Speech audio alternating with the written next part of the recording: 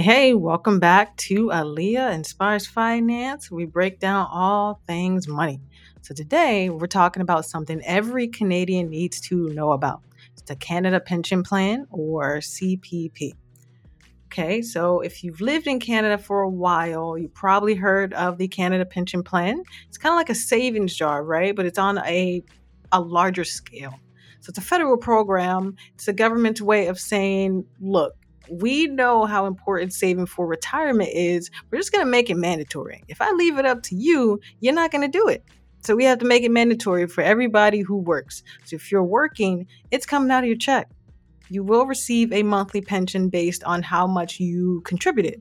So if you're just getting your own money back, essentially. And when you retire, or if you become disabled or something happens to you, it helps to support your family too. So by family, Canada means all families. So it's common law, it doesn't matter, gay, straight, whatever, you have the same rights as married folks. So that's a win. So the way CPP, or Canada Pension Plan, works is everybody who is working contributes a small percentage each paycheck. So it's like 5%. So your employer matches your contribution to help build your retirement fund. So they also contribute 5%. So it's even self-employed individuals, they have to contribute as well, except that percentage you have to contribute is around 10% since you're working for yourself, right? You're the employer and the employee.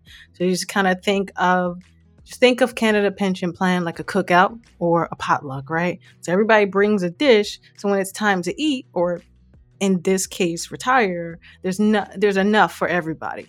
So you don't bring a dish, you don't eat. It's that simple.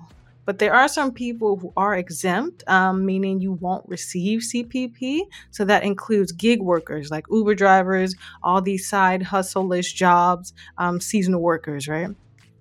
So if you're an Uber driver or you do some sort of gig work, you have to ensure that you're saving money each paycheck for your future self. And I highly recommend you start saving and investing a percentage of each paycheck. So if you've ever read the book, The Richest Man in Babylon by George S. Clason, he says 10% of all you earn is yours to keep. I would bump it up to 20% at this point, but you want to put 20% to the side automatically. So your bank will do it for you. Just auto pay your way to wealth by investing 20% each time you get paid, no matter how small the amount. 20%. Okay, so if you start contributing when you turn 18, and it's expected that you'll start receiving your money back when you turn 65. So this lasts for the rest of your life. You can actually start as early as 60. It'll be a smaller amount, but that makes sense, right? It has to account for those 5 years.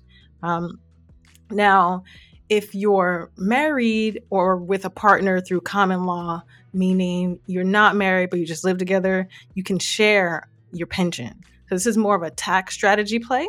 So I would suggest reaching out to your accountant about splitting CPP to save on taxes. If you decide to separate or divorce, CPP also has a system to ensure you both share those benefits, right? Because you were both working together and contributing together as a couple.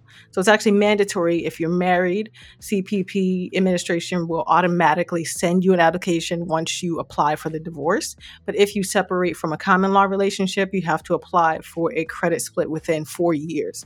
But unlike old age security, you're not automatically enrolled to receive CPP or Canada Pension Plan. You have to apply for the benefits. I say apply at least 6 months before you want the benefits. And if you're curious about how much you'll receive, Service Canada actually has a webpage that'll estimate how much you're likely to receive. And I'll put the link below so you can click it, find out how much you're likely to receive. Okay?